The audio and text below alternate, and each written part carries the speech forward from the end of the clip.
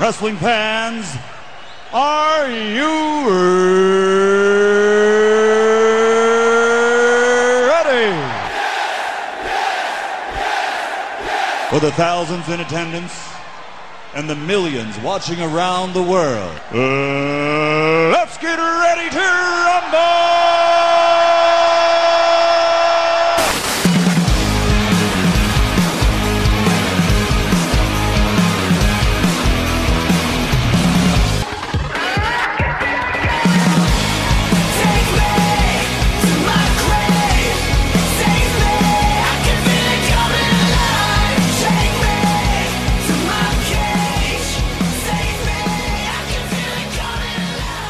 What's going on, guys? Welcome back to Wrestle Rant Radio for Thursday, December 8th, 2022. I am Graham G.S. Matthews. Hope you guys are doing well and having a great week so far. We are mere weeks out from Christmas and the end of the year, which means the 2022 Year in Review Awards, WWE AEW, presented by WrestleRant.com, coming up this month. Now, I know I mentioned them last week. Haven't had a chance to put them up yet. I am putting them up today. So either by the time this episode goes up or soon after, by tonight for sure, December 8th, I'm almost positive either today or tomorrow, now that I say it, and I got to put I have all the categories set. The nominees are set. The categories are set. I did make a bit of an adjustment this year to some of the categories. Some felt outdated, didn't feel appropriate. Like, for example, like WWE Network Show of the Year, Special of the Year. They haven't exactly updated their Peacock Network content in 2022, so I decided to get rid of that category and a few others and rebrand a few others, merge a few. So overall, I think last year we had 16 categories. This year we're going to have 14. So still an even number, a lot of stuff to vote on. Cast your vote when the polls go live on WrestleRant.com. They're going to be open till the end of the month. I think Wednesday, December 28th, I want to say, before we review the results here on WrestleRant Radio, Mr. Marceau and myself, that is, breaking down the results of the 2022 year-end awards on December 29th. So a lot to look forward to here on the show, including today. That's in a couple weeks, but today we got a lot to talk about, a lot to discuss, that being NXT Deadline on Saturday, Final Battle on Saturday as well. Winter is coming next Wednesday from AEW. We had Raw this past week, Dynamite this past week too. Interesting shows, to say the least. Some William Regal news, Miro news, some interesting names spotted at the Performance Center for this week's WWE tryouts. We're going to get to that and so much more here on today's show. But before any of that, a moment ago I did mention Deadline coming up on Saturday. In the main event of that show, Apollo Crews challenging Braun Breaker for the NXT Championship. We got Apollo Crews for the first time here on Wrestle Rant Radio today. This is the third interview we've done. I did speak to him back in January of last year. And in April of last year, days out from when he won the Intercontinental Championship at WrestleMania 37, that was right after he turned heel. But never on Wrestle Rant Radio, did not air either of those interviews on Wrestle Rant Radio. He's going to be on the show this week to talk about Deadline, his NXT run in the last 6 months, his character development, being back in NXT, and so much more. That's going to be coming up today, right now, here on Wrestle Rant Radio. One quick cheap plug, though. New episodes of the show every single Thursday, right here on WrestleRant.com, WrestleRantRadio.com, iTunes, Stitcher, Spotify, TuneIn Radio, iHeartRadio, Podbean, Google Podcast, Amazon Music, and Pandora. Rate the show, review the show, subscribe to the show, and never miss a new episode every single Thursday. That being said, guys, enjoy my exclusive interview with Apollo Crews, also dropping in article form on Friday on DailyDDT.com and in video form over on my channel, YouTube.com/WrestleRant. What's going on, guys? Graham G.S. Matthews here, Bleach Report and Fanside at Daily DDT. Ahead of NXT Deadline coming up on Saturday, Peacock, December 10th, 8 p.m. Eastern Time. We're talking to the number one contender to the NXT Championship here today, Mr. Apollo Crews. Apollo, what's going on, man? Not much. How about yourself? Doing great, man. I'm just looking forward to Deadline on Saturday. Like I said, you're facing Braun Breaker for the NXT Championship. And you said on TV recently that, I mean, maybe today's the actual anniversary, but like, not anniversary, but like, when is the exact 6-month mark of when you arrived back in NXT? Was it almost exactly 6 months ago? It was really June, right? I think it was June. Yeah. It was almost, I think it's 6 months, almost to the day, right? It might have been, can't remember the exact date, but it was June though. So yeah, it feels like it's been It goes so quick, right? It's Yeah. crazy. It doesn't feel like it's been that long. At the same time, it feels like it's been a long time. It's weird how it works. It's Yeah, it's just weird how crazy. time works. Yeah. No, Yeah, but like absolutely. it's a cool way to kind of culminate it because I think it was like you said, early June, and we're approaching deadline on Saturday where it's not just Hmm. any ordinary match for you. You're coming off the casket match of Halloween Havoc. You got the NXT championship on Saturday. You said from day one that you were going to go for the gold. You're getting that title match on Saturday. Just talk about the last 6 months and how they've gone for you and that process of not going for the gold from the beginning. You kind of had to prove yourself and you had to rack up some wins and Hmm. reestablish yourself. And I've really enjoyed the journey so far of you in NXT.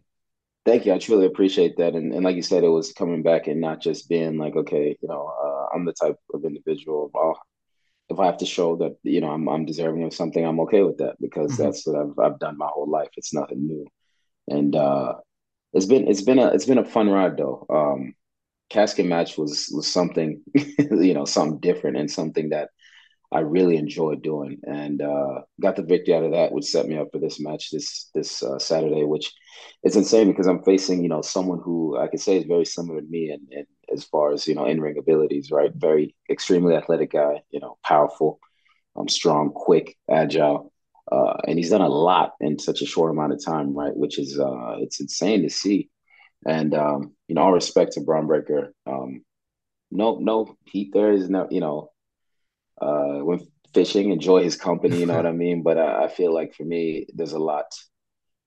It's weird. I don't feel any pressure, but there's a lot that I have to prove, right? I'm coming back. I said this is what I want to do, and it has to be done. I feel like this is I guess the cherry on top of the the icing or the cake or whatever you want to call it, right? It's the icing on top of the cake, I should say, where Mm-hmm. you know this will make the return to NXT complete, and I'm looking forward to fulfilling that. The feeling of being champion. You never forget what that feeling is like of winning a title. I've won two here, and I remember what the feeling is both times, and I look forward to feeling that feeling again, and accepting everything that comes with being champion. And again, it's something that I never had a chance to accomplish the first Mm-hmm. time around. So the fact that I have the opportunity to go and make that happen, and in general, just being able to turn my career around, I feel like is great. Not that it was like, it's not like it was bad or anything, right? Yeah. But it was just, it got stale though for a while, where it's kind of, you know, I feel like there's a certain point where every time I got to the ring, people knew that, okay, this guy's going to lose, right? Where it's like, man, how do you change that, right? Yeah. How do you, in a world where the way that people respond to you is such an important thing. It's like how do you change that? Like how do you make them believe in you again? And I feel like it's just not losing that belief in yourself, right? And that's one thing that I struggled with for a while is the belief in myself. And I'm like, okay, well, if I don't believe in myself, why should anybody else? And I think Yeah. it Yeah. comes back to that having that belief in yourself and knowing what you're capable of, how good you are, and going out there and showing it time after time. And that's what I get the opportunity. That's what I've had the opportunity to do here these last 6 months. Is like, Mm-hmm. okay, here's something. Now I'm going to go out there and show. I'm going to crush any expectation that you had. So you might have had an expectation here, but I'm going Yeah. to go up here just because that's what I'm going to do. So I look forward to doing that again this Saturday, and not just that, but coming home with the gold as well. Yeah, and not just only doing all that, but getting a chance to show people how good you really are. Because I think some And that's what people, it is. yeah, Yeah. yeah. Because I think even in NXT the first time you got a chance to showcase your skills, you were great. Obviously, you had a chance to showcase your skills on Raw and SmackDown for the 4 or 5 years Hmm. you were there. But I mean, Hmm. it feels like with every match you're continuing to, like you said, exceed not just meet, but exceed those expectations. Have great matches, show a different side of your personality too. Because Yeah. we got a small taste of that in NXT the first time. I really Yeah. enjoy those video packages that they put together for you when you first arrived years ago, Yeah. I talking about remember them. your background family. Yeah, it was really, really Yes. cool going into your Yeah. first NXT title match. And now we've kind of gone full circle with these like fishing segments. And it sounds weird Yeah. on paper just talking about like you're going fishing with your We're opponent. going fishing, Yeah, but but dude, it's like it's different. so It's different, it's right? different and it's It's different. organic. And it honestly sounds like that you guys are just having a regular conversation. Because how many times do we have contract signings and stuff like that where it's like, oh, I'm going to be like, I don't know. I can't really go Yeah. into the Well, exact it specifics, gets but to animated, I guess is the word where, yeah, yeah, yeah. yeah, no, I feel you on that 100%. And it's nice to be able to do, I talked about it earlier, being able to do something so different, even Yep. in, for me, like I never really had vignette packages. I never had anything I never was built for anything, right? Mm-hmm. Essentially. So the fact that I get to to do these things and kind of come out my comfort zone and do things that are different for me. It was my first time fishing, so like, but I'm I'm all for it. I'm not gonna like, okay, what's the worst that could happen? You can fall in the water and get wet. You know what I Yeah, mean? Like it's okay. Like it's not one of those things that whatever's placed in front of me, it's my job to make that come to life, right? So, and I understand that. Um, so yeah, it's nice to be able to do something different and have some kind of story being built around you and going into it's almost unfamiliar for me just because it's and it's like, sure, no, these are yeah. the things, this is what I should accept it. These are the things that should have been used to, right? This is Hmm. what wrestling is the storytelling and especially going into a match. It's like let's have this build and make people want to see this, right? So hopefully that's what we've done, and the fact that it is so friendly is nice because that's a whole different environment for me where Yeah. it's usually going into a match and I hate this guy, I want to take his head off. Yeah. At the end of the day, we're two competitors fighting over the most important the prize or one of the most important prizes here, right? So it yeah, it's gonna be good. It's gonna be good. Yeah. I look forward to it because this here's a guy, like I said, it's you know, like it's a story of how anybody would want to come into the company, right? Hmm. It's like, okay, I come here a short time, I'm champ, and I'm just crushing everybody from Yeah. for years straight, right? It's fantastic to see, and the fact that he's able to do that and maintain it and have in such a young age have these match after match after match. It's great, and again, I look forward to stepping in the ring with him this week and taking what he cherishes most. I think it's such a cool dynamic that you mentioned that Braun comes in, wins the championship within a matter of months of arriving. But like you Mm-hmm. said, like you've been with WWE for so long now, you've had a lot of championship, like United States Intercontinental Championship. These aren't unprestigious titles; these are very Right, important titles. The right. NXT title kind of felt like the one that always eluded you, that you contended for, never had a chance Mm-hmm. to win, and now we're back at square one. Is it safe to say that having first had that title match, what 6-7 years ago when you first faced Finn Balor for the championship when you Yeah, first yeah. arrived? It's got to mean more now to win it on Saturday, not just from Braun, but just in general. To have had the journey that you had, going to Raw, SmackDown, the ups, the downs, everything. It has to mean more winning it this time around than it would have 6 or 7 years ago, right? You have to appreciate it more a little bit. No, absolutely, absolutely, and that just comes. It's one of those things where it's like you kind of like as you get older, the life experience kind of thing, right? Where Sure. it's like you don't know, you're not as grateful for it. You wouldn't have been, I wouldn't have been as grateful for it as I would be now, right? And Mm, and I agree with that 100%. Where it's like having those experiences, and it's kind of like you said, it's come full circle. And again, for me, it's just like another uh here it is again, kind of like I'm going to show how good I am again. You yeah. know what I mean? And it's not a cocky thing. It's just the fact that like I just have that belief in myself, and I Mhm. know what I'm capable of. But I definitely do agree that it would have meant a lot. Not that it wouldn't have Oh, meant yeah, for anything, but sure. if winning this Saturday would mean a lot more than if I would have won, back 6 or 7 years ago. Yeah. The fact that it's even been that long is it's crazy. Which, in the grand scheme of things, 6 years really isn't a long time, but Yeah. in wrestling, it's a long time because so many events happen over the Yeah. course of just a few months, right? And it's you forget about these things. So, um, yeah, it definitely will be. And going through what I've gone through and having to kind of reassess and having my career kind of take a turnaround and uh, kind of the trajectory of my career has kind of changed now. It will Mhm. definitely mean a lot to bring that title home. Yeah, and you've been involved in NXT with NXT for like some of the best parts, like the initial rise in like Yeah, 2015, yeah, 2016, and now kind of like the yeah. rebirth of the black and gold in NXT. So you're kind of getting involved at like just the right times, which The is both, cool. right? Yeah, it feels Yeah. like you know what I feel like again is that feeling of chasing that dream again. You know Yep. what I mean? I kind of got that feeling again where it's like that's how I felt the first time when I started wrestling. It's like, okay, here's the journey. Uh, started indie wrestling. I made it to NXT. It's like, okay, next make it to the main roster. You make it there, win titles, make it there. And now, uh, for a minute there, then I felt like I lost the that feeling of chasing that dream. Where now I feel like, man, this is I feel that again. Where you feel it's easy to be disciplined. It's easy to be motivated because you have that goal in sight, right? Where Mhm. it's like it's specific goal. I know what I need to do. I know what I want, and this is the actions that I'm going to take to make it happen. Yeah, and part of that, too, is that you're going to hopefully become the champion on Saturday, take the title on the road from there, not just the Florida house shows, but just announced by the time this goes up, the Charlotte announcement for Vengeance Day. Imagine that, right? It's cool. Like, and that's when NXT was first great. touring when you joined in 2015. So talk a little bit about that. Getting the black and gold brand back on the road. I know they were in Texas for Mania weekend earlier this year, but the quarterly specials like Vengeance Day and hopefully Deadline next year, Halloween Havoc, stuff like that. Talk a little bit about that and how much that means to you as we went down here.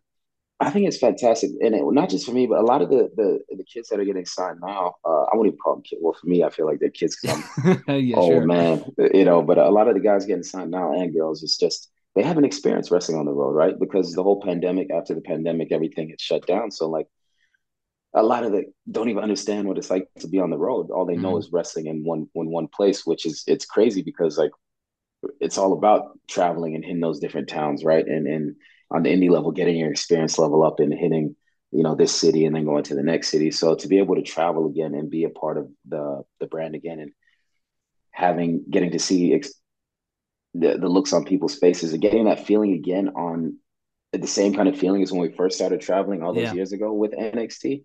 I mean, like you said, I'm getting both sides of it, whereas like I get to do it all over again, which is fantastic. It's fantastic, right? Like not a lot of times do people get to kind of change their careers or have them, I guess, kind of altered in a positive way, but you don't get to repeat something that you did like that twice in your career, right? Where it's like, okay, I get to go back on the road again for the first time with NXT, right? So it's pretty cool. I'm excited. I'm really excited about that because, there's a lot of people out here who want to see the NXT talent, and that they don't get to see unless it's on TV. Mm-hmm. And I know for experiencing wrestling or any kind of live event in person is completely different than it is just watching on TV. So it's nice that we get to grace those people with our presence as well. So I'm super pumped about it, and I hope that everybody who's a part of the roster is excited about it as well, because it's going to be something great. I can't think of more of a perfect person, Apollo, to be leading the charge heading into that show next year in Charlotte than you, Apollo, as the NXT champion. So I look forward to it. That means a lot. Absolutely, man. It's perfect timing, too. Christmas right around the corner. It's the perfect gift to bring home to your kids. Another title to hang right above their bed, right? That's what I'm saying. I'm like, I don't even have to buy any other gifts because this is going on. I'll bring this home, right? You guys, what do you get for me for Christmas? I got the NXT title. Santa who, dude. That's perfect. Santa, you know what I'm saying? So, yeah, and it's crazy. So my wife is from Finland, and usually we go to Finland for Christmas. So they do a big too with Santa where, I don't think my daughter's home, so I can say it. They'll have Santa come to the house. It's their tradition to have Santa actually come to the house and bring the presents there. So it's great. Maybe I could just give him the title and have him walk in and be like, "Hey, I got something for Daddy here." That's a nice piece of hardware. That's not a gift many kids are going to be getting this year, especially the real thing. Not at all. Exactly right. And we're not talking about the toy ones that you buy from Walmart or anything. We get the real deal. Get the real deal. Very nice, Apollo. I look forward to what you and Braun Breaker coming up on Saturday. NXT Deadline, like I said, December 10th, 8 p.m. on Peacock. I look forward to the match. I look forward to the show. Apollo, congrats on all the success, man. I appreciate the time. You're always great to talk to. Man, I really, truly appreciate you. It was an honor to be able to sit down and talk with you. Thanks, man. I appreciate it. Take care. Absolutely. You too. Big thanks to Apollo for the time. As I mentioned earlier, you can check out our interview in article form as well over on dailyddt.com and in video form on youtube.com/WrestleRant. And that being said, let's get into all the topics from this past week in the world of wrestling, from WWE, AEW previewing the week to come, the weekend to come, with Final Battle. We have NXT Deadline on Saturday. Winter's coming next Wednesday as well. Mr. Marceau, I know you're bummed about the polls for the year and review awards not being up yet, but what's going on, brother? How are you? I have all three of my windows open for the voting. It's been 7 days. What the hell's going on? Listen, I'm telling you right now, I'm not stealing the vote, no fake voting. It's only one device. The ballot, folks. None of this bullshit where you go on your phone, you go on your tablet, you go on your laptop. It's one device. You can't have three Mr. Marceaus voting. I know, it's me, it's my other alias and my other alias. 3 votes, 3 separate votes. If you have Molly vote or someone like that, or Papa Marceau, for example, that's fine. That's totally fine. But it's got to be, I can't verify that myself. You're going to lie to me and say you only did it once. But if you do it on 3 different devices. I'm only going to vote once. If I see that, who's someone that you would vote for that would not ordinarily win? if I see Red Velvet win like the Women's Wrestler of the Year, then I know that you probably rigged the voting. But I'm stuffing the ballot for Red Velvet. Big fan. Yeah, well, she'll be lucky if she even makes the running for Women's Wrestler of the Year. Do you have write-ins? No write-ins, unfortunately, not this year. We have to. Aren't they being made not illegal, but aren't they getting rid of those now? Wasn't there a vote like this past election to like get rid of write-ins, or was that just Connecticut? I don't know, maybe it was just Connecticut. I mean, the worst part is sometimes when people write in, they write in like people that have like this is dumb. So yeah, I mean, realistically, they should get rid of write-ins. Basically people like if you had write-ins, it's like me putting like an Alexis or Molly. Like yeah, waste of a vote. So yeah, I don't know. I'm fine with that. Well, you don't want Harambe as the U.S. president? Dumb. It's a waste of a vote. It's funny, but it's really, really dumb. No, I remember I saw the signs when I was going to vote about a month ago, obviously, during the election. I saw the no write-in, whatever, they were trying to get rid of it or whatever. And honestly, when I went to go vote, the wording of the question was so confusing to me. I didn't want to vote for the wrong thing. It literally took me a minute or two to read the question over like 3 times to fully comprehend what it was trying to ask me. But we'll stop with the politics. We'll move on here with the wrestling stuff. We got a lot of wrestling to talk about, Mr. Marceau. No past shows this past week, that being no pay-per-views or anything, but we got 3 big shows coming up in the next week. Saturday specifically, we got Final Battle, Ring of Honor's upcoming pay-per-view Saturday afternoon, NXT Deadline that night, and next Wednesday is the Winter is Coming edition of Dynamite. So we're going to talk all about that. Before we get to any of that, though, we have a lot to get into as far as Raw and Dynamite from this past week. But one quick note, we talked about this briefly before we went live here. I guess they're having tryouts at the Performance Center this week, WWE that is.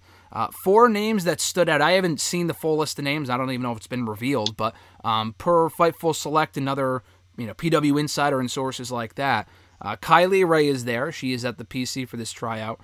Casey Navarro from MLW. I know him from the Northeast Independent scene as well, but he's from MLW. He's a great talent. And also Vincent and Dutch from Ring of Honor. Vincent was just recently in Impact as well. But most notably, he's from Ring of Honor. They were the former Ring of Honor World 6-Man Tag Team Champions that Castle and the boys beat back at Death Before Dishonor in July to win the belt. So those are 4 names among those at the tryouts. I don't know if more people are there of note. It is nice to see they are at least considering more independent talent. That was revealed about a month or 2 ago in The Observer, I believe. The WWE was kind of waving that notion like no more independent people. Now that Triple H is back in charge, Shawn Michaels in charge of NXT as well, they're kind of bypassing that. Not that they're only signing independent talent. They're still focusing very much on the sports athletes. I've heard a lot about like people they're continuing to sign and college campuses they're going to, which is cool. I think a better balance is ideal. And now we have 4 notable names from Impact and AEW, MLW, Ring of Honor, making a crack at it in WWE. So I would assume Kylie Rae is the only one of those 4 that you're familiar with, right?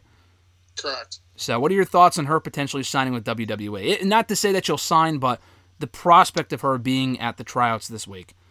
No, I mean, I think she's good. I mean, we've seen her pop up in a few promotions. Obviously, started with AEW. I think she was over in Impact for a little bit, and now here. I mean, she seemingly like wrestled a few months, quit due to mental health issues, and then came back, and then kind of did the whole thing again. So, I mean, if her head's in it and she's in the right place, I mean, I think it'd be a good signing. I don't think it's like division breaking, but I mean, I think it'd be nice to get like a more of a veteran down in NXT. I mean, they're kind of limited on their veterans in the roster, so I mean, she's been in the business for a little bit. I don't think it would be a horrible signing, but I'd also kind of be cautious because I mean, like I said, the last 2 companies she's been in, it's been like a few months and then she left and then resurfaced again. So I wouldn't like break my back trying to sign her, but if they could get her and she's back on track and everything's good, I think it would be a good signing. Yeah, especially on the female side, too, especially since I think Roxanne Perez was like the last woman they signed, and I could be wrong, not including NXT UK talent, that they signed that was like had some independent experience. She was a former Ring of Honor Women's World Champion. They signed her, and she's obviously done very well for herself. Like you mentioned, Kylie Rae is good. I said this earlier before we hit record here. I think she's good. We'll see. I don't know. It's not the best track record. Listen, I understand the reasoning. I think it's mental health stuff or for other reasons. She hasn't completely gone into it. She's just kind of referenced it on social media. It's not really my business, but listen, as long as she can commit to it, if she is to get signed, if she can commit to the full-time schedule of NXT or whatever it would be, I would assume she would start in NXT. then good. I think they could use her. So it's more a matter of whether she decides to stick around if she feels like she can do it. Because, I mean, you mentioned she was in AEW 3 years ago. She appeared to be one of their premier signings. She didn't win that 4-way at the first Double or Nothing show that we were at. She was in it, but she didn't win, though. But she was set to face, I think, the Bunny at the following month's like Fyter Fest show, and then she was not there, and then she obviously announced her release soon after. She went to Impact later that year, about a year later. She went to Impact. She was in the NWA for a little while. So she's been all over the place, and she's kind of skipped out on each of them. So we'll see if WWE's any different. Not a bad signing if they pick her up. Casey Navarro was someone I think you're going to be very familiar with very soon, I promise you, and could be a fan of. He gives me big Carmelo Hayes vibes, and Carmelo Hayes is another one that comes from the Northeast Wrestling independent scene, and he's fantastic, obviously. So Navarro is great. I'm very happy to see him getting signed. And then Vincent and Dutch, we'll see. I've heard they could be involved, or people were speculating they could be involved in the Bray Wyatt stuff. I don't know how true that is, but they would fit perfectly in that little universe of Brays, or even if they go to NXT, they'd be a good pickup there as well. So we'll see. On the WWE front, we'll talk about Raw first before we get to Dynamite. Not the most eventful episode of Raw on Monday. Honestly, overall, it was a pretty boring fucking show. They spent a lot of the show in the poker room, which had potential, and I didn't think the segments were bad. Some of the moments were pretty funny. It was something out of the ordinary for Raw, the JBL Poker Invitational. It led to 2 matches in the ring that really didn't have much consequence, that being the OC against Corbin and Alpha Academy. I mean, it was well wrestled, but did anyone really give a shit? No. They had Dominic versus Akira come from that. Fine, again, it was whatever. No one really cared. They did Theory and Ali for the United States Championship. Again, who gives a shit? Dolph Ziggler's back. Can you possibly muster up enough shit, Mr. Marceau? Possibly muster up enough excitement or interest for yet another Dolph Ziggler return? And I get why he's going after Theory. I mean, the last time we saw Ziggler on the show, and a lot of people probably forget, was when Theory failed to cash in the following week. He went after Dolph in their match. He got DQ'd intentionally, Theory did, and beat the shit out of Dolph, and we haven't seen Dolph since. And he was gone for 2 or 3 weeks, which isn't very long. So he wants revenge, cool. I really just don't give a shit. I would rather they just focus on Rollins or whoever in the U.S. title picture, and don't muddy the waters with Ali, who's booked like a complete loser, and Ziggler as well. I just feel like that's a total waste. No, I mean, I see, I don't know, maybe because I just watched 8 to 10. I honestly didn't hate Raw. I said it to my dad. He's like, yeah, I didn't think Raw was that good. I was like, I only watch 8 to 10 normally, and then catch on video and everything else. So I honestly didn't think it was that bad of a show. I mean, if I watched through 11, I think I'd probably be like you and be like, oh, slogged on. I actually didn't mind 8 to 10. I thought it was a fine show. Like you said, I mean, Ali getting another title shot, how many title shots is this guy going to get? He hasn't won any. That's another thing. It's like, he's getting title shots. He loses every match he has, but then Bobby and Seth have to face each other for a title shot. Why don't they just get a free one? Exactly. I don't know. It's stuff like that I hate. And just, Ali's lost so many times and loses again here. Can we just move on from Ali? Ziggler, I get it, because like you said, he was the one that got beat up by Theory. So, I mean, he's gonna get it. He's gonna get his comeback, or he's gonna get his comeuppance. Yeah. Try to give Theory's comeuppance, but I just don't like when they start intertwining different stories. It just seems like you said, it's muddying the waters. We know it's gonna be Bobby and Seth, but then they bring in Ali for a title shot. We know he's not gonna win because there's other things going on, and then Ziggler's back. Is he gonna face Theory after?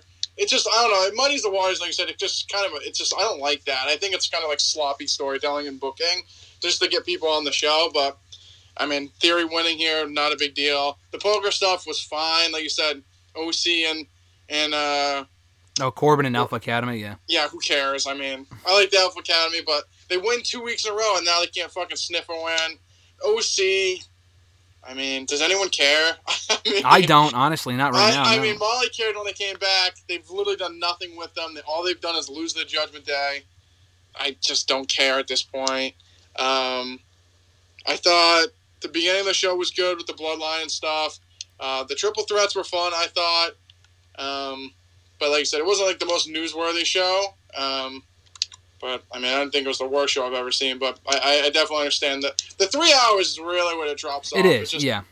It just, I feel like the third hour, just getting to the third hour, that's what's just random stuff to fill time. I thought the poker stuff was decent, but I don't know. I really hope, I mean, I don't think it's going to ever happen, but I'm hoping when the contracts come up, they can find some fucking way to get Raw down to 2 hours. The third hour is just so brutal. It's like a clear difference between SmackDown and Raw. Like, SmackDown's so easy to breeze through. Raw is just like a slog at some points. Like you said, I think they do have some decent stuff in the first 2 hours, but they also have some like fodder in there just to kind of keep the show going. Yeah.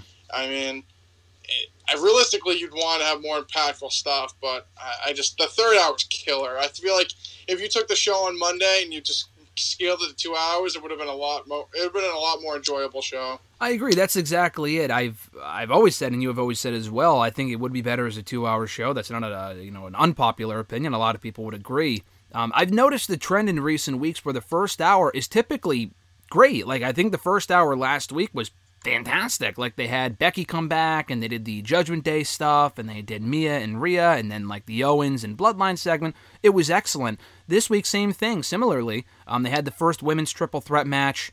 They had the tag team title match as well, which we'll talk about in a second. It was a very good first hour. The second hour is okay. And the third hour, again, the matches I just mentioned, Tozawa and Dominic, and then the OC six-man tag, were all in the third hour. And it didn't help that the second women's triple threat, for whatever reason, was absolutely awful. It just was not a good match at all. I'm not really sure why, because all three women are good to great. So that was very surprising, which we'll get into. But yeah, the third hour has got to go. Triple H has publicly expressed interest in making the show 2 hours before. Not since he took over. This was years ago. He said it on Stone Cold's podcast a long time ago, like in 2015. Like, I think the show would be better manageable as 2 hours, or we try our best with 3, whatever, but 2 would be ideal. So I don't know. Maybe there is something they can do to make it 2 hours again, because the ratings are in the toilet anyway, so it wouldn't hurt.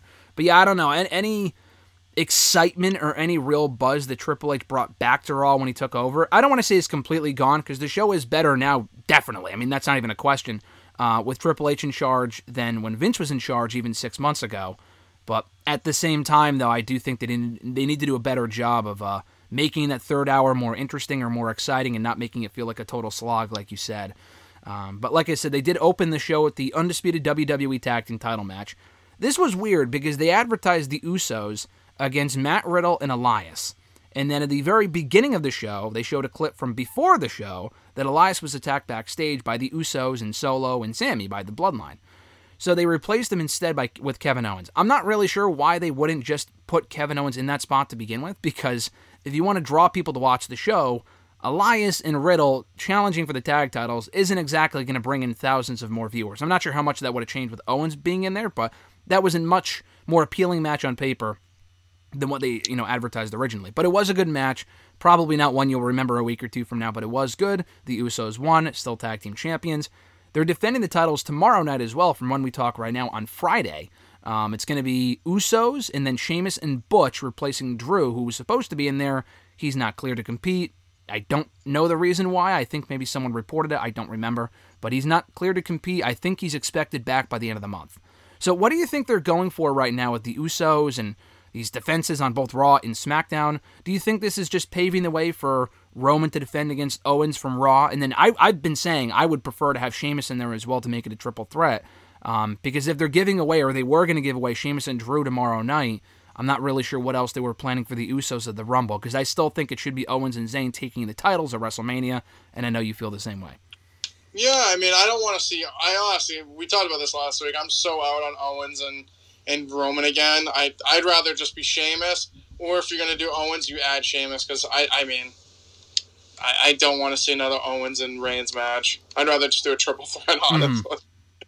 Yeah. I think Sheamus is over right now. Like I said, I'd rather just do him and Roman, but if we're going to get Owens involved, I'd rather just be a triple threat, honestly. No, I agree, and especially since I may have mentioned this last week, but Roman really hasn't had a lot of multi-man matches since he became champion 2 years ago. He won the title, the Universal title, in a multi-man match, but I think the only other multi-man match he's had as far as like defending the championship, not including War Games and tag matches, was when he faced Bryan and Edge at Mania last year. I think that's it. I think he's had all of singles matches otherwise, so it would put the title more in jeopardy. He wouldn't lose, I wouldn't think, and nor should he, obviously.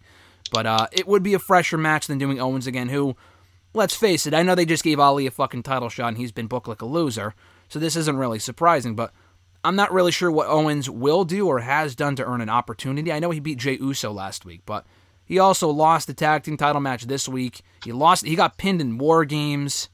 He was off TV prior to that point. I wouldn't personally put him in that spot, but, that's just me. And he would also eat the loss anyway, so I don't really think it's worth it. But you mentioned the number one contenders matches next week. We got 2 next week. You mentioned Rollins and Bobby. The winner of that match will face Theory at a later date for the United States Championship. I would assume they do it before the Rumble. The Rumble's not until late January. They'll probably do it for, the end of the month or the first Raw of the year or whatever. Maybe even the following week for the near Christmas edition of Raw. But it's going to be Rollins and Bobby next Monday. Who do you think wins that? Because I think it's going to be Rollins. And Bobby, we'll talk about Bobby in a second, but I think Rollins wins this match, though. I think Rollins wins as well. Yeah. So with Bobby, they mentioned Brock. Do you think they do Brock? Rollins was like, oh, yeah, lost to Brock and blah, blah, blah. You've been off your rocker ever since. Do you think they're planting the seeds for Bobby and Brock 3 at the Rumble? Or do you think they wait until Mania? Because I know there's been rumblings, they might do a Hell in the Cell match at the Rumble. It's like, okay, cool, that's a cool attraction and all. I'm just not really sure what you would do with Bobby and Brock in Mania instead. Yeah, I think I would probably just wait till WrestleMania. I feel like that's such a big match. You could wait till WrestleMania. If anything, I feel like you'd have them both in the Rumble. Maybe Bobby throws out Brock. Exactly, or vice versa, and then we kind of get, a big fight after Brock gets pissed and pulls Bobby out, and then he costs Bobby the win too, and then we go on to WrestleMania. So I wouldn't do it that route. I would kind of flesh it out a little bit more. Brock's not on TV. I feel like you can flesh this out a little bit longer, and I would just wait till WrestleMania. I feel like it's a big enough match. Yeah, I think you can come up with a way to have Bobby lose here, protect him in defeat, and then just have him go on a tear until the Rumble. He wants to win the Rumble. That's his only way to get back in a title picture is to win the Rumble, and then you have Brock come back, and Brock goes after him. They eliminate each other or whatever. So, no, I agree. I would just do it there because if you do it at the Rumble, which, again, we're going to get it, obviously, which is fine by me.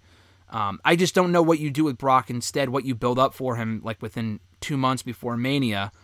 That makes as much sense, because Brock doesn't really have many viable opponents left in the company that he hasn't already beaten especially, so I would just go back to Brock and Bobby at Mania and not blow it off with a Rumble, personally. The other number one contenders match, as we found out on this week's Raw, is going to be Bayley and Alexa Bliss next Monday. Winner gets a Raw Women's Championship opportunity, again at a later date. So Bayley beat Asuka and Rhea Ripley in a triple threat to earn her opportunity. And then Alexa Bliss beat Nikki Cross and Becky Lynch in another triple threat to earn her opportunity. That triple threat was not good. They just did not click at all. There were a lot of botched spots from all 3 women. It just was specifically from Nikki and Becky. Alexa was the odd woman out in that one, and she ended up winning the whole match. The way they did it was fine. I liked the Becky and Bayley promo exchange on Monday. We talked about it last week. I really like the idea of Becky and Bayley having a non-title feud. It makes sense. The problem is that I got a good fucking laugh out of this. I'm sure you did too. When Becky was like, oh yeah, Damage Control's been very successful since I've been gone. And I had a good fucking hearty laugh at that one because they've been nothing but losers in Becky's absence. But I like the idea of the feud between the two. I'm glad they're not doing it next week. I feared they might. They're waiting on that. They might wait. I don't know if they'll do it at the Rumble. They'll probably just do it on Raw before then. I like that. But Bayley, needless to say, does not need to and should not win this upcoming match. She's already gotten, 3 matches with Bianca? She lost 2 of them.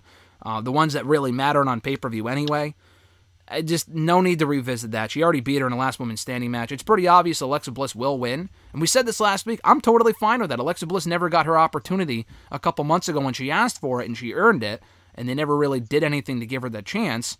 And, yeah, I think it's a fresh match too. And maybe you can kind of weave that into Alexa Bliss turning heel. Yeah, I think just basically how the 3-way with Becky, Nikki, and Alexa unfolded. Obviously, Damage Control got involved.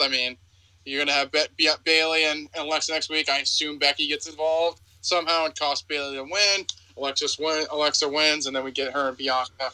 I would assume either Raw or Royal Rumble, so we'll see for that. But no, I have Alexa winning here. She's still teasing kind of the dark Alexa. She pulled out the Sister Abigail, Papa Marcel Big. And yeah, he literally, I said, watch Raw. He goes, yeah, I see Alexa did the Sister Abigail. I'm like, oh yeah, I saw. I rolled my eyes. I thought it was cool, but at the same time, I'm worried because I keep missing it in real time. I'm probably just not looking when it happens, but when they flash the Wyatt logo on screen, it's been happening for weeks and months now where they do this during Alexa's segments. Yeah. Listen, I think we said this last week. I'm all for turning Alexa Bliss heel. She's better as a heel. She's boring as a babyface. She's over, but she's boring. She's better as a heel. She still has the fucking doll with her. I have no interest, sub-zero interest, in her bringing back the horror movie character right now, specifically if it's aligned with Bray. I mean, maybe if it's not aligned with Bray, it would be worse, because that was when it was at its worst last year, when after Bray left, and she was still doing it. All respect to her, she was trying her best with it, but it was fucking awful. What they had her doing was terrible. Maybe it would be better under Triple H. But why is it so difficult to just have her go back for the first time in, 3 or 4 years, to go have her go back to being the 5 Feet of Fury Little Miss Bliss that she was, originally, that she was in her, she was in her element in? I just don't understand that. No, I completely agree. I think the Little Miss Bliss 5 Feet of Fury, that was kind of her prime.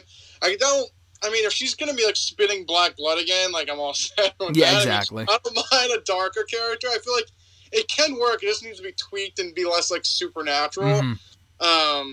But I think even if it was more of a darker Alexa Bliss, I think it could work. But like I said, I don't want her puking blood or black vomit or fucking doing supernatural shit. I'm fine with her going heel and being darker. I just don't want the Fiend-esque part of the character. Yeah, no, I know you are more favorable towards the character than I was when she was doing it, but yeah, we can both agree on that, is that she's got to stop doing the dumb supernatural bullshit. It was awful. Some of those matches with Shayna specifically, and Nia back in the day, when I say back in the day, it feels like an eternity ago, it was only a year and a half ago, were just awful. And specifically because nothing of what she did, but what they were having her do, was just not good. It was not good TV. So we've really seen a lot less of that garbage since Triple H took over. So again, I hope that they don't run that back. But I guess we'll see what they have in store for Alexa Bliss and Bray, if they'll be aligned again, or if this is just an avenue to turn Alexa Bliss heel. Maybe it's Uncle Howdy fucking with her, and it's not Bray, it's the other alter ego. I don't know, but we'll see. Transitioning to Dynamite, which I didn't think was a much stronger show on Wednesday. I actually really liked this show. Before we get into the show itself, though, I do have to mention this. Fightful Select reported yesterday that the reason why Miro was not on TV is not an injury-related reason. He is not hurt. He is healthy. He is not all filming anything. There is no other reason why he's not on TV than the fact that they simply have nothing for him creatively, and he is eager to return, reportedly. This does not surprise me. We have heard that we have been speculating this for months. This is just confirmation of what we kind of already knew. And it really is, there is really no excuse, dude, to not have Miro on the show. And I know we could ask each other, what would we do with Miro right now? At least having him on the show doing something would be better than not having him on the show doing anything. Especially because he spent the better part of the past year on the shelf with an injury, and he was also acting and shit, so he hasn't been on the show really at all. And he's healthy right now, and they could use him in, I don't know, the TNT title picture, even the fucking All-Atlantic shit. They can have him take the belt back off of Orange Cassidy. I know Orange Cassidy's doing well with that, but listen, to not have him on the show, there's literally no excuse, dude. I don't understand that either. Hey, I saw the report and laughed. And we were literally been saying for months, is he hurt? What's going on? No, he's fine. He's just hanging out at home. I don't know. He's hanging out at home playing video games probably, as he was a couple of years ago when he got released from WWE. And it's just, I don't say that with just anyone, because we could say, why don't they have this guy on TV? If they're a good talent, but there's nothing for him, I can understand that. Miro, though, is great. He's a step above, and what I don't understand is that he's not just any ordinary dude. He's a guy that is an exceptional talent and has had a very good run up until he disappeared from the show. He had a very good run in AEW. He was the TNT champion for 6 months, and he had a great run with that belt. He had a lot of very good matches, and 2021 was his year in a lot of ways. And as soon as he dropped that belt to Sammy, he went on to do fucking nothing in the company. So I know he got hurt and whatever, but there's really no reason why he isn't on the show. This has to be just another example, right, of how AEW needs to scale back the roster, or at least do a better job of kind of cycling people in and out. Yeah, but it seems like they can seemingly just keep signing more and more people, so... Yeah, well, yeah. They signed Takeshita, which I'm fine with, but who else did they sign? Juice Robinson? I mean, come on. Robinson, they just signed... AR Fox as well. AR Fox, I just feel like they keep signing people, I don't know. It is what it is, I guess, but I mean, I feel like you said, Miro was doing good with the TNT belt. He was seemingly one of the better push, ex-WWE guys, and then it kind of fell off a cliff, so... yeah, we'll see. Yeah, I don't know. It's just, listen, I'm happy for all these people getting contracts. I think AR Fox is great, but the problem, and I read this in an interview that Josh Alexander, the current Impact World Champion, Ethan Page's old partner from Impact, he said this in an interview with Chris Van Vliet, today or yesterday, that he had a chance to go to AEW, and I thought he hit the nail right on the head. He didn't bury the company or anything, but he was like, listen, I just want to go in there and fucking wrestle and do my thing and showcase my skills. There's a lot of people, he said, that when he watches the show, go in there, have a great match, will have a great showing on the show, and then they get relegated to dark, or you just don't see him on TV after that. And that's honestly what we said last week is probably going to happen with AR Fox. He had a very good match last week with Samoa Joe for the title. We will probably not see him on the show again for a little while. I would love to be wrong. I hope I'm wrong. But they just sign these people because it's like, oh, he had a very good showing in dark that one time. He deserves it. But like, if you're not going to do anything with this guy, then why? Listen, I'm happy AR Fox is making money, but just as a fan, it's frustrating because I want to see these people actually on the fucking show doing something more consistently. So, I don't know. AR Fox, I can understand. The guy's great. Juice Robinson, I don't really understand that one at all. Listen, I'm sure he's a good guy. I know he's married to Tony Storm. You want to make Tony happy. You want to have the couples together. Cool. He's a free agent. Unless he's relegated to the Ring of Honor, which I get the sense he might be, Juice Robinson is a completely pointless signing. I mean, again, I'm sure he's a good guy. He is a good talent. He's not bad, but on a roster with as much exceptional talent as you have, signing yet another guy that will not make a difference to me makes no sense whatsoever. Yeah, I mean, I saw it and it was just like, Jesus, if they just keep signing people. Yeah, I'm sure he'll challenge for the championship. We'll get to the final battles momentarily, but that one I really was just left scratching my head like, listen, again, I'm glad he's making money. I'm glad he has a job. I'm just saying as a viewer, it's like, is he really going to make much of a difference for Ring of Honor especially, or even AEW TV? The answer is probably not. But in other AEW news, we did get confirmation not only over the weekend from Fightful Select and PW Insider, but from Tony Khan himself yesterday on the Final Battle conference call that Regal is indeed on his way out. Not yet. His contract expires at the end of the month, but long story short, he wanted to go back to be with his son in his golden years and coach. You know, obviously he's very close with Triple H. He would know that if he left AEW, he would have a job there. That's no surprise in WWE.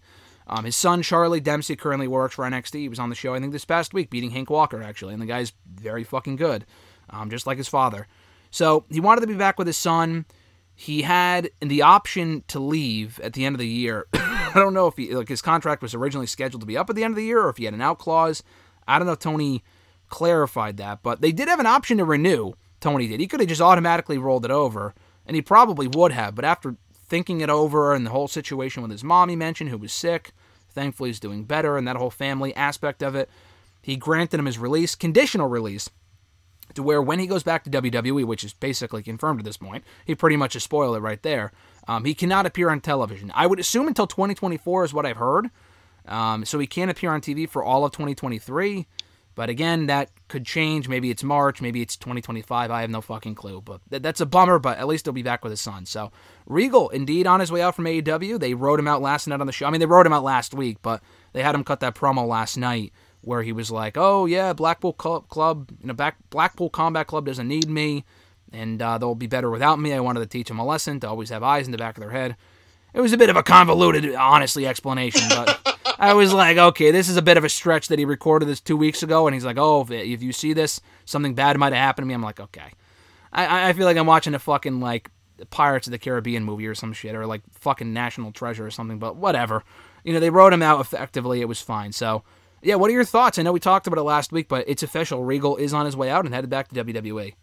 Yeah, I mean, once he got tapped by MJF, I mean, I saw the rumors. I kind of put two and two together. Seemingly he's going to be back with WWE at the end of the month, it sounds like. I think he can't be on TV for a year after he left, so I'm assuming 2023 would just be a wash. But no, I mean, I think it's probably a mixture if he wants to be back with WWE.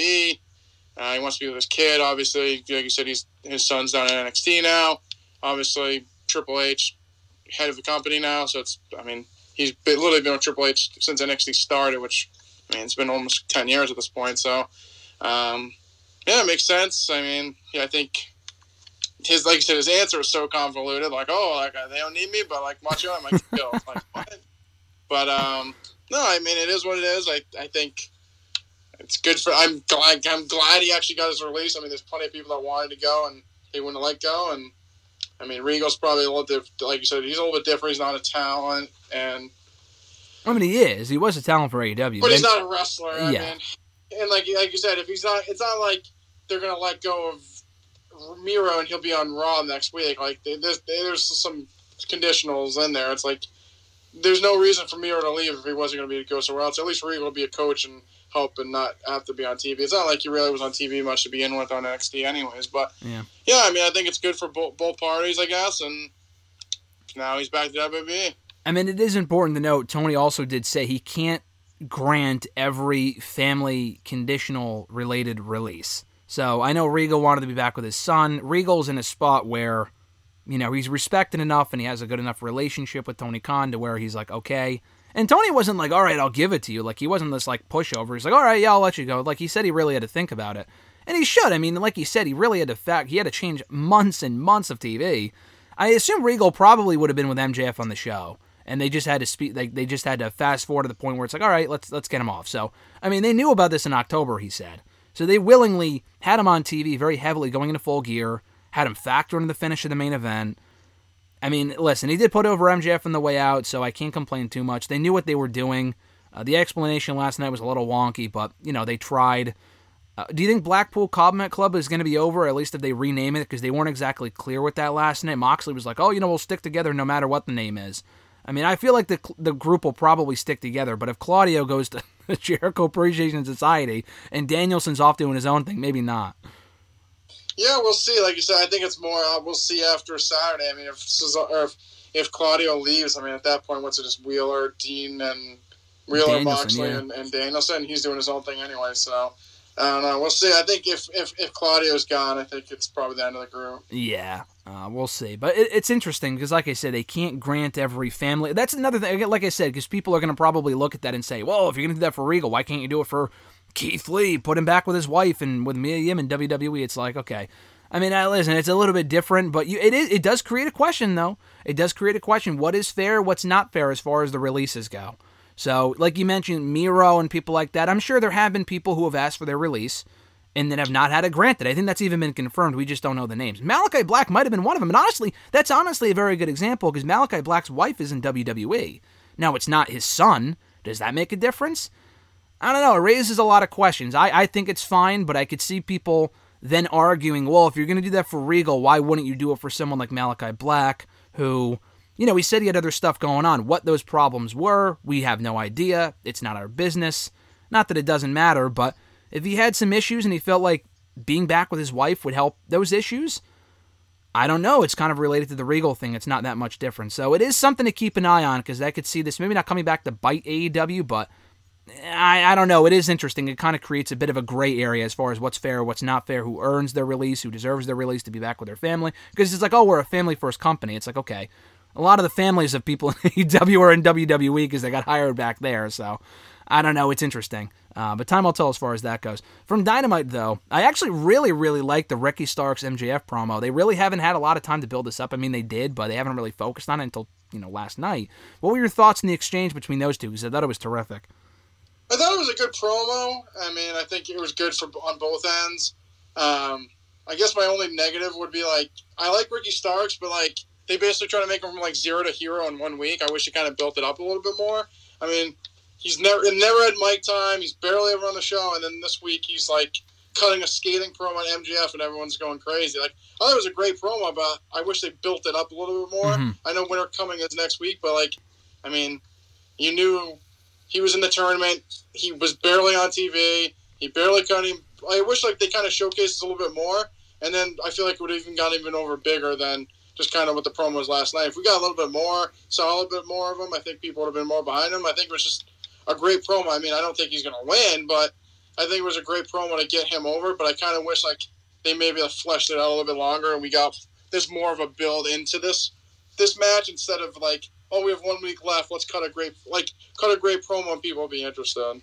Yeah, no, they really should have spent more time on this. The issue is that it was coming out of Full Gear and they were focusing on the Regal stuff, so they were trying to do multiple things at once. I mean, listen, the Dynamite Diamond ring really doesn't fucking matter at all. They're still doing the gimmick.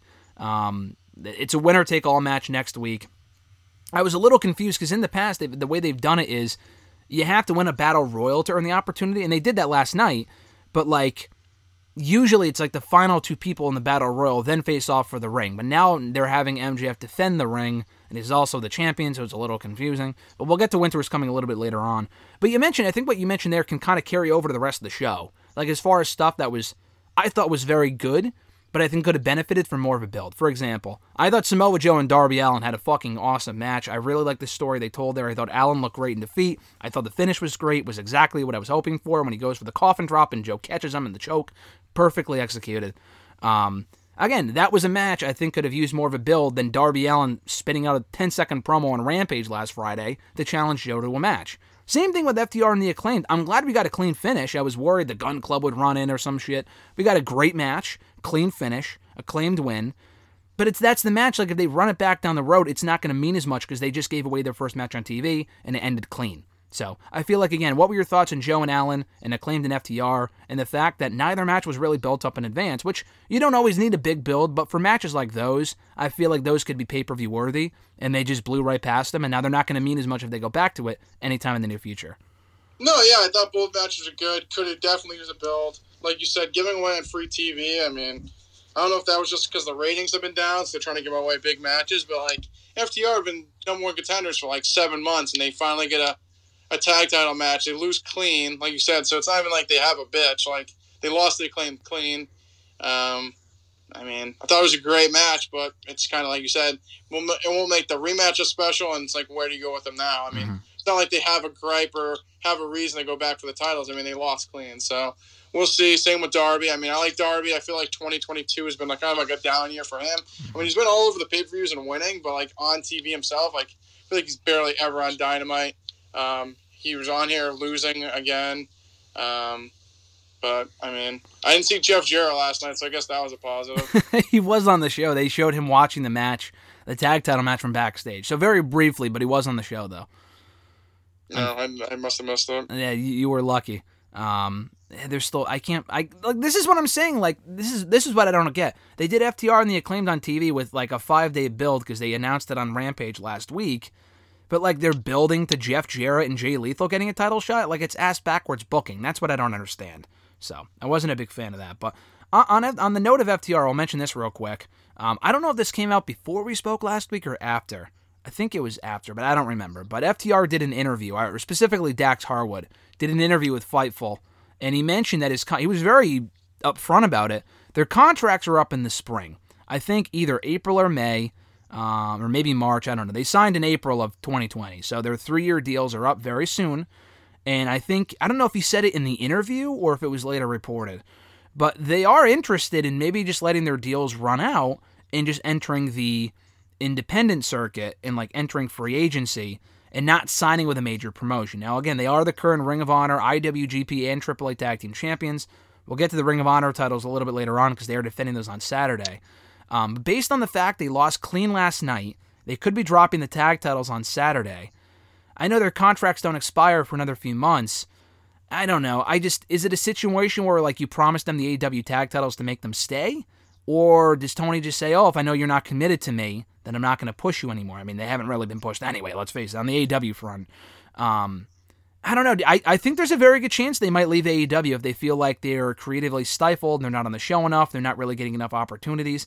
And they very well may just go unsigned for a little while and could go back to WWE down the road. Now, their division is pretty, it's not exactly exciting either overall.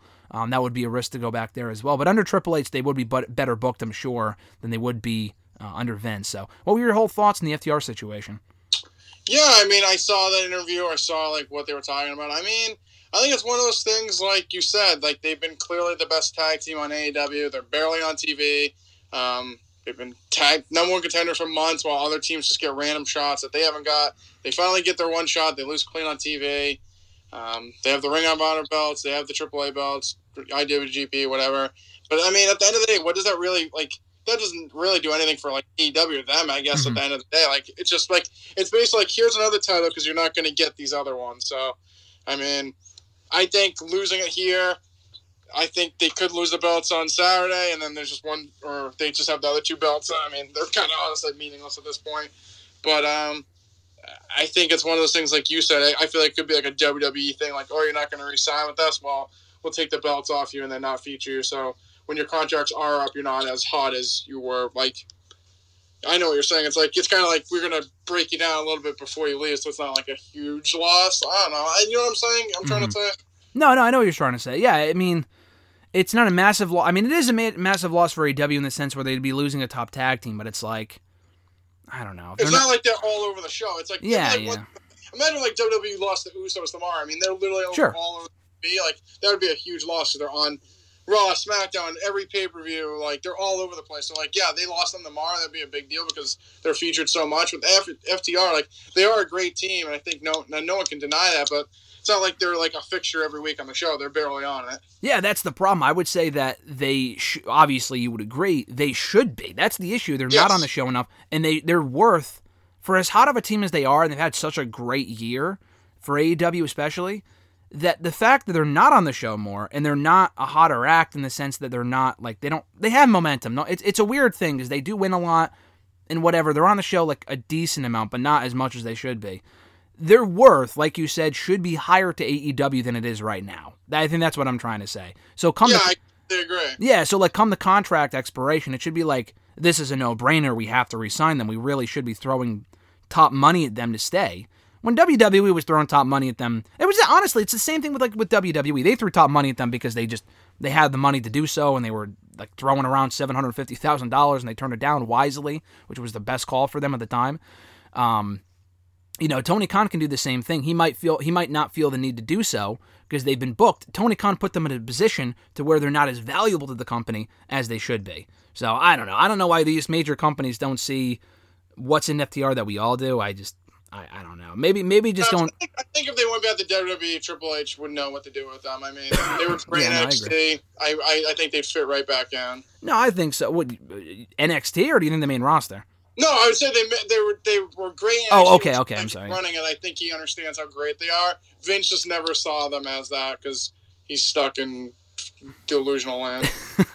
I could see a situation where their contract. My prediction for next year. I don't make predictions. I really don't. But my prediction is they leave AEW, and I'm always wrong too when I do make predictions. They leave AEW.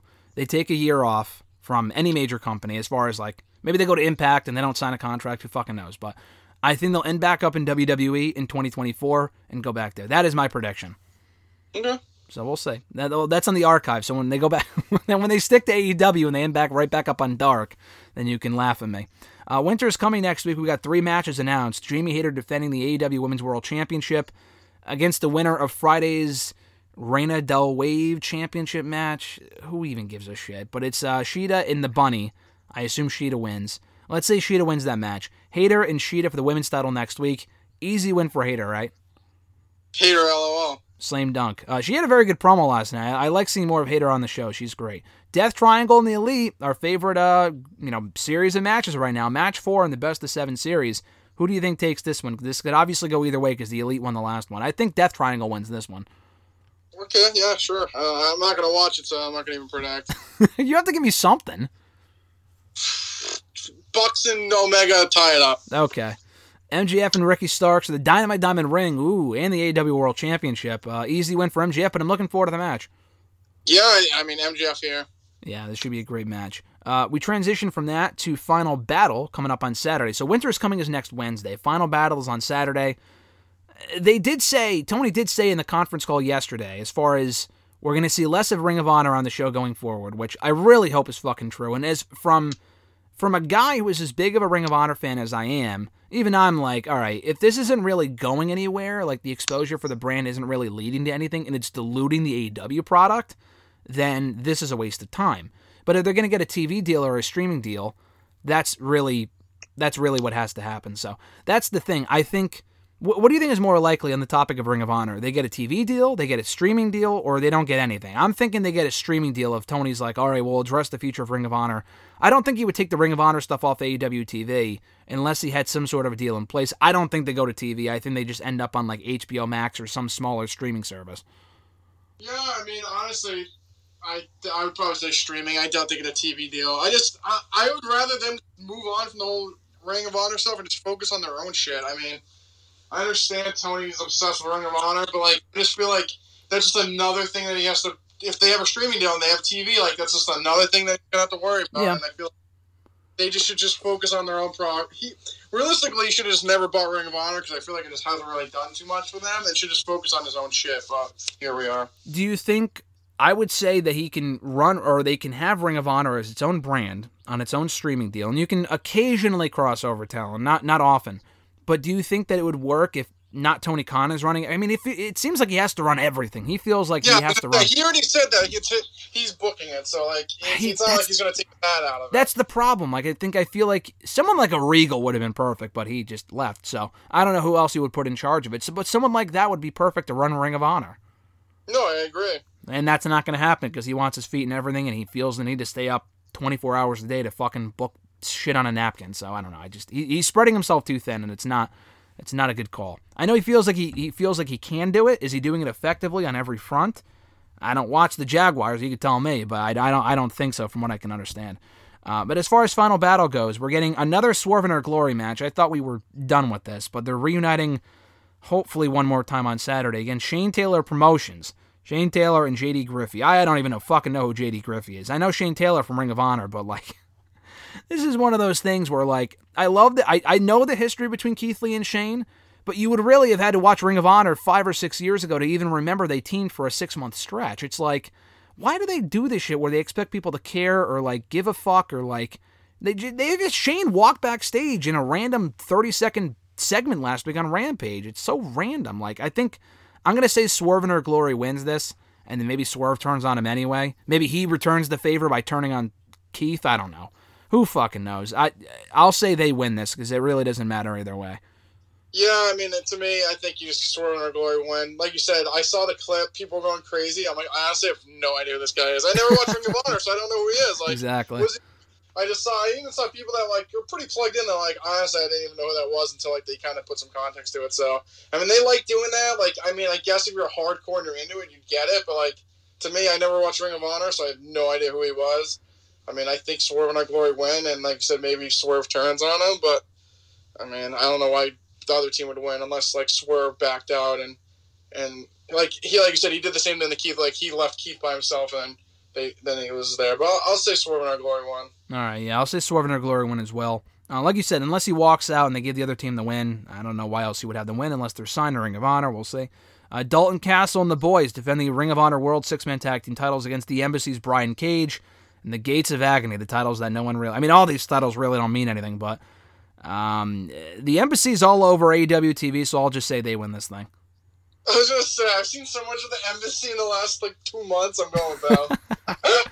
Castle and the boys. I know Castle was in the Battle Royal last night, but they're never on the show, really. And the Embassy, we've said it before, they're glorified stepping stones. They always fucking lose, Cage specifically. So, you got to justify them being on the show in some form or fashion. Give them something, even though the titles are as worthless as the belts around our waist right now. But, I think they win this thing. Part 3, Daniel Garcia and Wheeler Yuta for the Ring of Honor Pure Championship. Yuta won the first one at Death Before Dishonor. Garcia won the belt from Yuta on Dynamite in his hometown back in September. Again, doesn't really matter.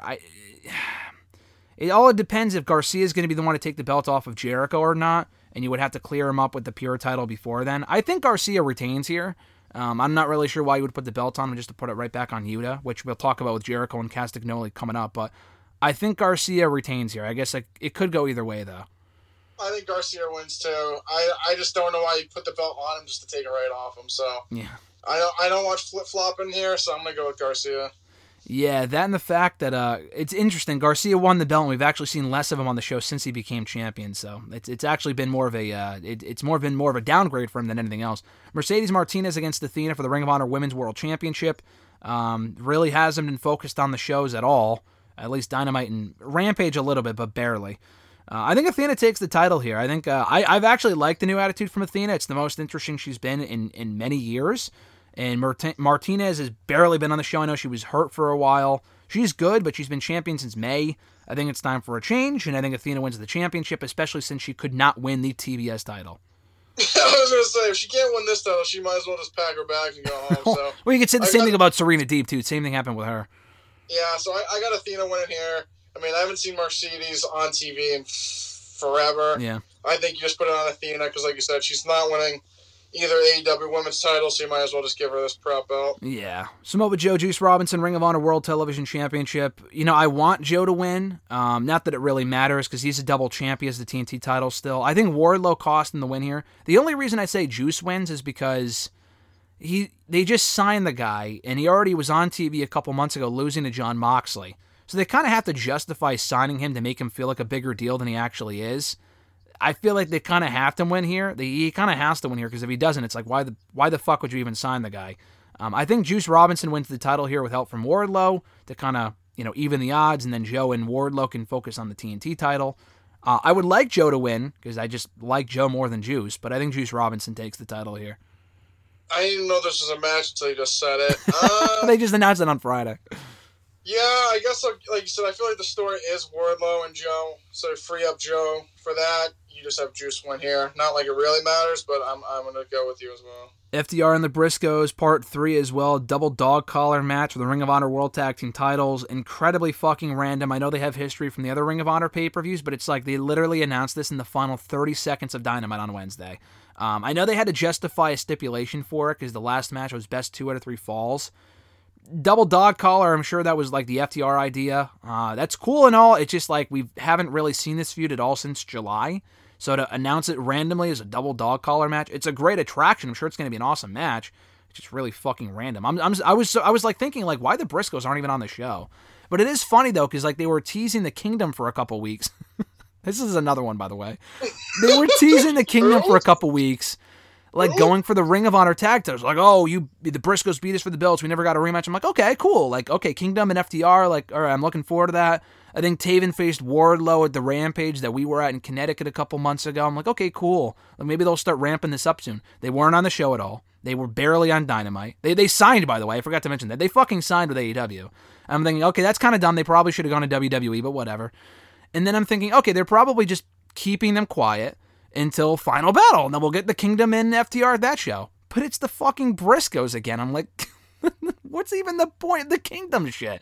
And I know they're not hurt either. Matt Taven's wrestling here in Connecticut at a show like next weekend. And unless Mike Bennett's hurt, I'm not even why the fuck sure they signed these people. It's like, dude, what are we even doing here? But anyway, that's besides the point. If they're even doing a third match, I think the Briscoes are going to win this thing, because they already lost the first 2. Are you going to do a third match and have them win all 3 times? Like, what's the point? So I think the Briscoes get the belts back here. I completely agree. I mean, I totally forgot they fucking Kingdom signed with AEW, and then you just mentioned it. It was like a fucking... It's like that Simpson gif when the dad comes in with his hat and puts it off. Yeah. Puts it off and walks right out. Like, I remember I saw them for a quick second. I haven't even heard of them since, so... that's funny, but yeah, I think Briscoes win here. I mean, we kind of both said that. I mean, I think the FTR is probably leaving in the next couple of months, so it's better to take the belts off them now and kind of flush them out. So that's kind of the plan. So I got Briscoes here. I agree. Jericho and Claudio Castagnoli for the Ring of Honor World Championship. Now, this can go either way, just because Claudio, the stipulation is that obviously he'll get the belt back if he wins. If he loses, he joins Jericho Appreciation Society. Regal's gone from AEW. We mentioned Blackpool Combat Club earlier. People have said, Jericho wins and Claudio gives Jericho his comeuppance. I don't know. I think Claudio wins. I think they're probably going to want to do what you said a week or 2 ago, and I fucking hate this idea, that they're going to put Hager and Claudio back together as a team to justify Hager's whole hat obsession, which is so stupid. They did it last night, too. I'm like, what are we even doing here? But I think Jericho retains, because, again, it goes back to the Yuta and Garcia thing earlier. Why even bother putting the belt on Jericho and doing the whole, a crusade against Ring of Honor, if the belt goes right back to Claudio? Wasn't the whole point to put the belt on Garcia? If it's not Garcia who beats Jericho for the title, then this whole thing was a complete waste of time. Why even take the belt off of Claudio? And I like the Jericho stuff for about a month or 2, but they haven't really done much with it lately. And he's been facing Danielson and Claudio. This is like the 3rd or 4th time he's faced Claudio. It's like, dude, move the fuck on. I think Jericho wins here. It's a lose-lose, because if Claudio wins, I'm like, this whole thing was a waste of time. But if Jericho wins, I don't want to see Claudio and Jericho Appreciation Society. So I feel like there's a drawback either way. Yeah, I think it's a lose-lose, honestly. I think Jericho wins here. We get Hager and Claudio again, like anyone cares. But like you said, even if Claudio wins, which is nice, like, what was the whole point of Jericho beating all of Ring of Honor just to drop the belt right back to Claudio? It's such a fucking waste. It just makes no sense. And there was still more potential you could have done with the Jericho stuff as far as bringing in former champions, but, that's just me. Davey Richards was an option, Eddie Edwards, but that's my own opinion on that, I guess. As we wind down here real quickly on the NXT front with Deadline that same night and on Saturday. One quick note, they actually did just officially announce like 10 minutes ago, I think, on the conference call. NXT is indeed officially returning to the road for the premium live events, which I hate calling it that. But starting with Vengeance Day in February, they're going to Charlotte, North Carolina. Obviously, Stand and Deliver is going to be over Mania weekend in LA. And then after that, I don't know where they go. So I'm very happy to hear this because you and I have been to a lot of takeovers and a lot of different venues. We went to Philly. We've been to the New York one. We've been to the one in Florida. We were at the Tampa one, or Orlando, rather. We've been to a lot of takeovers in a lot of different cities. So, I'm looking forward to this. I don't know if they didn't do one in Boston, shockingly. That kind of surprises me. But, yeah, so they're going to be returning to the road with Vengeance Day. What are your thoughts on that? No, I think it's good. I think getting out of the PC is nice. I think it's helpful, especially for the young guys. I mean, when you get the same crowd every week, I feel like it's kind of tough. When you get out on the road, you kind of get more of a swath of different people and different reactions. So I think it's nice. I mean, I think the PC and Full Sail is nice, but I feel like when you move on, you kind of get a different reaction, kind of can gauge the overall public better. I agree. They already started doing the house shows in Florida, the house show, the Coconut Loop, so to speak. So I'm glad they're doing that with the house shows, and now they're going back on the road for the bigger shows. And maybe once in a while they'll go on the road for the weekly shows. Once in a while, maybe not every week, but I like that a lot. So Deadline is at the PC on Saturday. Hopefully the final PC pay-per-view for a while. But we got Pretty Deadly defending the NXT Tag Team titles against The New Day, who showed up on Wednesday. I'm going to be completely honest with you. I don't know if this is a bold opinion or not. I actually really like this idea a lot because The New Day have nothing to do on SmackDown right now. I know they just had Kofi face Gunther on Friday's show last week, but they lost to the Usos 17 times. You're not going to go back to that match. They don't really have anything to do. There's only one set of tag titles. They already feuded with the Raiders. You can't do a non-title feud with them now. There's nothing for them to do. But the one titles they've never held in this company, the NXT Tag Team titles. And they can become Triple Crown champions. I think the only other team to do that was FTR. I like this a lot, and honestly, I think they're going to win. I think you can have them. There's really not much of a division left in NXT. Pretty Deadly were right when they said they beat all the other teams. I'm not even really sure how many teams they have in NXT, but honestly, I like Pretty Deadly a lot, but I think the New Day are going to take the titles here, and I think it would be interesting to have them in there for a little bit of a brief run. It takes them away from SmackDown for a while. It's something new. I like this a lot because Kofi was never in NXT. Xavier was 10 years ago. So I love this. I think the New Day take the titles here. Yeah, I don't hate it. Like you said, I feel like they've just done everything on the main roster, and it's at this point, what can you do? They just lost to the Raiders, like you said. They're not going to face the Usos for the 10 millionth time. I think it's fine. Getting them up around SmackDown is refreshing. It's kind of like the whole, how can I miss if you don't go away? Especially with them, I feel like they've just been so on SmackDown doing the same shtick for so long. It's kind of just run its course. So I don't mind this. I don't know if I have them win. I feel like if they're going to stay in NXT, they should win. So, yeah, I guess you can have them win here. I like Pretty Deadly, though. I think they're a good little team. And, yeah, I guess you get the New Day going over and do something different. Yeah, we only have 5 matches on this show. And I'm surprised they're not doing, what's his name, Von Wagner and Odyssey Jones. And they've teased that. They're not doing it, which doesn't make much of a difference to me. But I'm surprised they're not doing that. And no North American title defense from Wes Lee. They're waiting longer to do either him and Dijak or him and D'Angelo or a triple threat. That surprised me that we're not getting that. Unless they announce it today or tomorrow, I'm very surprised that Wes Lee is not on the show defending that championship. I know they had the 2 Iron Survivor Challenge matches, though. And another match I don't really give a shit about, I'm sure you don't as well, Alba Fire and Isla Dawn. Isla Dawn does nothing for me personally. I've mentioned that many times before. As someone who watched her in NXT UK. Alba Fire is a total loser at this point. Do you really have her lose again?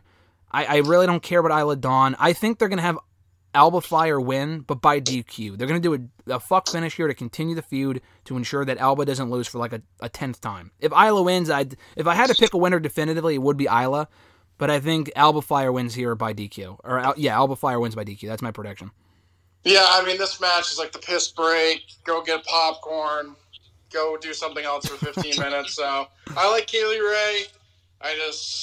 They basically buried her at this point. So, I don't even care who wins this match at this point. I'll pick the other girl. I just don't care. Who gives a shit? They have another women's match on the show that I actually do care about. Roxanne Perez, Cora Jade, Zoe Stark, Kiana James, Indy Hartwell, Women's Iron Survivor Challenge match. The winner of this match earning a future opportunity at the NXT Women's Championship. I'm going to say, of all the women in this match, the only 2 names that really stick out, I like Cora, but I don't think Cora's going to win. It's either Indy or Roxanne. Indy she qualified on Tuesday, and then she confronted Toxic later on in the show.